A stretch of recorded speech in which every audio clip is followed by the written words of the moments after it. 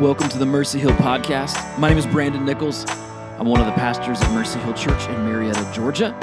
And on the podcast, we love to have discussions that are intended to stir up your affections for Jesus. Today, I'm going to be joined by my friend David Black. Dave is the pastor of Grace Church in Kennesaw, Georgia, and just a guy I really enjoy spending time with every chance I get. Dave's going to walk us through a passage from Mark chapter 2 where the Pharisees question Jesus and his disciples about fasting. What's going to become apparent is Jesus and the Pharisees have two very different visions about what God's kingdom is. Dave, welcome. We're so glad to have you on the Mercy Hill Podcast. How's it going? It's going really well, thanks. Good. Listen, some people at our church know you. Some people might not know you. So why don't you tell us a little bit about you? Sure. My name's David Black, and I pastor a church called Grace Church. So I guess if you can't be Mercy, you might as well be Grace, right? In Kennesaw, up by the mall. And my wife and I have 3 kids. I originally grew up in the area, spent some time up north, but we came to our senses and are back home. Moved back to Georgia. Yeah. So you and I became friends maybe 5 years ago. Yeah, right when we moved back. Right. I don't know if you would say this about me, but what I tell people about you is that you're probably my closest pastor friend in the area. I would say almost exactly the same thing. Almost. That's hurtful. Except I look a little bit better. I tell them that. Good. Well, listen, so our church right now is walking through the book of Mark. You're here to help us do that. Yeah. And so the big theme, the big idea for Mark for us has been this, the Mark identifies Jesus as the true king, and this true king is bringing a kingdom, but it's a different sort of kingdom maybe than people expected.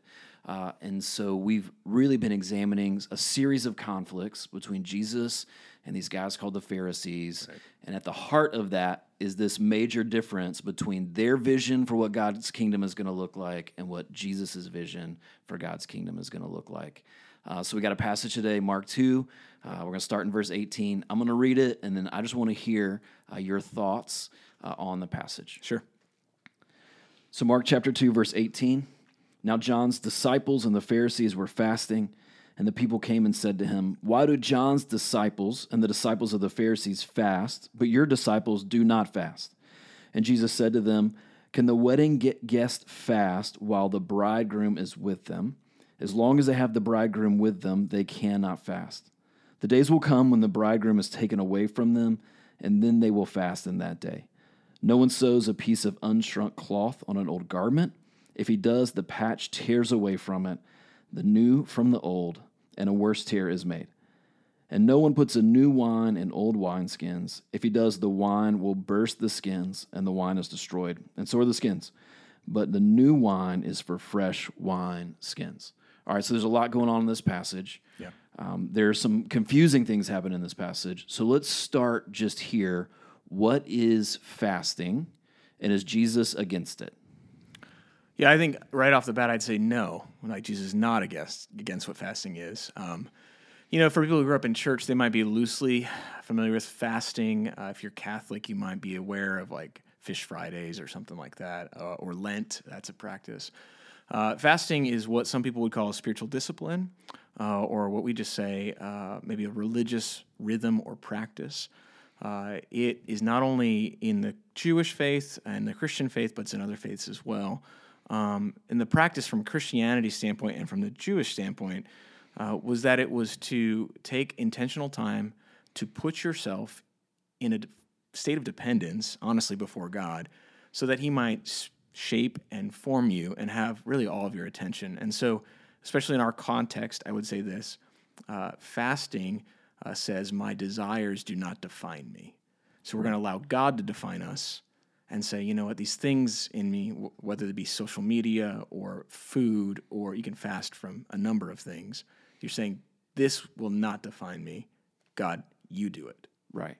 Which sounds like a really good thing. Right. Right. Yeah. It's a great practice, a spiritual discipline, been done for centuries. And in their context, it would have been familiar. I mean, Right. It's something people did all the time. And you would know when someone was fasting because there were kind of social cues. Right. Right. Weekly fasts were normal. There were fasts before feasts in the Jewish tradition. And so here's what the Pharisees are saying, right? They're saying, hey, we have this good spiritual practice that we've done for centuries and centuries to help us grow in our dependence on God, to say, just like what you said, right, that our desires don't define us. And then they look at Jesus and say, well, why don't your disciples do this? Right, and I love it because they're not real happy with John. But in this context, they're like, hey, John, it's like they go and get him when they want him on their side. They're like, John, the prophet we don't like and oppose, but his disciples, we're this way. And it's like that Sesame Street, one of these things is not like the other. What about you? Right. And I'm like, okay. Yeah, we did not like John the Baptist until this very moment where we can use him. Now he's useful to us. Yeah. And so Jesus, in answering their questions, uses like three metaphors. He just stacks some metaphors on top of each other. He talks about a wedding feast and the bridegroom. He talks about sewing a patch on some clothes. He talks about wine and wineskins. What's going on here? What do we need to know? What's the main idea here? I think he's really setting up for them that like the container in which they're trying to accomplish the coming kingdom is perhaps rightly rooted in a practice of putting yourself before God, but they've missed the fact that it's the kingdom of God that's coming. Right. And so that's coming in Jesus differently than they're trying to accomplish it. And so it's almost like saying, hey, I'm doing the practice, but you're kind of missing that the power through which that transformation comes is actually God's presence. Right. And so the presence of God in you is what actually makes the difference, not the removal of the food or the social media. Yeah. I mean, that helps, but what I'm really looking for is God's presence. And so he talks about timing. That's important. With the wedding feast is really an issue. It's of timing. What's appropriate? Like he's saying, hey, when you're going to a wedding and it's almost there and the bridegroom's with you and the couple's there, it's a time of celebration and rejoicing, right? And he's saying God's presence in him, right there. He's saying he is the bridegroom, right? And his kingdom and the people of his kingdom are the bride. And he's saying, I'm here now. Yeah. It wouldn't be appropriate to fast. Right. The presence of God that you're asking to be here in your fasting is right there. It's here. Right. Yeah. So, I don't know. I'm trying to come up with something off the top of my head that we would do it, but it's like, you're waiting and waiting and waiting and waiting for the show to start, and you're waiting for the band to come on stage, and everyone's like just kind of talking. When the band comes out, you start cheering. Right. And if someone said, shh, you'd be like, no. This is the appropriate time. This is it, man. Yeah. Okay, so we've been talking some about this in the series of Mark. So what you're saying is that the Pharisees are looking at particular practices, and they're saying these particular practices are going to be the means by which we invite God back, earn God's favor. God's going to come back and set this kingdom right. And really what Jesus is pointing out here is, wait, what you're missing out on is the presence of God is already here. Right. So and this is coming, right? That was his first message, right? It's at hand. Right. It's here. It's Repent now. and believe. Right. And so it's not the idea that fasting is bad. They're not even really having a conversation about fasting. They're having a conversation about the kingdom. Right. Yeah. Great. What about, is there anything else with these metaphors that maybe we need to know? We talked about timing. The kingdom is now. It's at hand. Yeah, I think, too, he's trying to say, like, their way of thinking needs to change. And so he's honestly probably inviting them to think about their practices and their own view of God differently. So when he says you can't put a piece of cloth on a garment and that's new and it's old, we don't do that much in today because we just go buy a new pair of jeans or we find something on Amazon or maybe we put the hole in the jeans on purpose, right?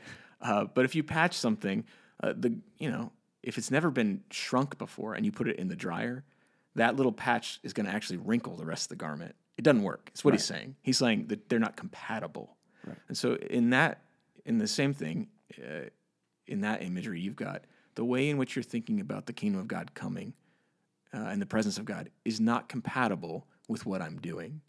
The second thing I would say is that it's more, because with the wine, what would happen is you put wine into a skin of an animal, like that's what they made their bottles from. And like leather, that's what it is, it would stretch. And as wine ferments, it gives off, some vapor. Someone's a chemist and they can write to you, and that's going to stretch that out. Well, then you put more wine in that hasn't released its vapor yet. It's going to explode too. It's like if you put the top on a gas can and shook it up and just left it in your garage, it's going to like eventually try to rupture. He's saying the things that you're trying to, the way that you're thinking not only needs to change, and it doesn't match what I'm doing, but it needs to expand. It actually can't contain it. Right. This is bigger Right. than what you thought. Yep. This is bigger than what you were Yep. expecting. Right. Wow. Right. So my presence is here. It's right now. The timing's wrong. You need to think differently about that. I'm here. Recognize that. It's not compatible. You need to change the way that you're thinking. And you need to expand your vision for the kingdom of God. Yeah, almost like expectations. Yep. Like you're expecting the wrong thing. Right. Yeah. So as long as they keep trying to stuff Jesus into their worldview instead of changing their view of God's kingdom to Christ, they'll keep having this issue. Yeah. And isn't that where we kind of start to push on us? Oh, absolutely. Right? Like, what are ways where we are expecting the wrong things of God, not seeing properly his presence with us, ways that maybe we have shaped a kingdom view that is not compatible with Jesus or the scripture. So how would we walk away from this passage, present day, in the present moment? You want me to get in trouble or do the right? Please get in trouble. We love trouble. No, I mean, I think there's some people would look at this and they would start immediately looking at church practices and methods of worship. And they'd say, oh, these are old methods of worship, new methods of worship. Maybe, sure, but that I don't think is a primary thing. And so that's what I'm trying to do. Steer maybe the listener somebody's listening to this in their car on the way to work. I don't think we're primarily talking about what songs we're singing, Right. or the instruments we're using. I think we're talking more along the lines of the temptation for us to see God as useful and never think about the fact that he might be trying to use us in his plan. Right. So we've got plans for our life. We've got plans for our kids. We've got reasons we would come to Christ. I think one of the ways this shows up is, I'm constantly talking to God about what I deserve. God, I think my life should be here. I think my family should be here. I think my kids should be at this point. Why aren't you on my plan? Why aren't you moving that? When reality, he probably has me right where he wants me. Yeah. And he might be trying to expand my view of what he's doing in the world through me, outside of me, beyond me. Suffering is probably an easy one to pick on in the United States. We can't imagine a kingdom of God coming to this place that doesn't include that doesn't include our suffering. Right. And so the fact that I might have to suffer, things might have to get difficult, the fact that everyone is healed ultimately in eternity, but maybe on this earth that doesn't happen. Right. I mean, those are just off the top. So really what you're saying is we fall into the similar trap Yep. of believing that we have these practices or rituals that we could earn God's favor with. And if we do those, then we deserve something from God.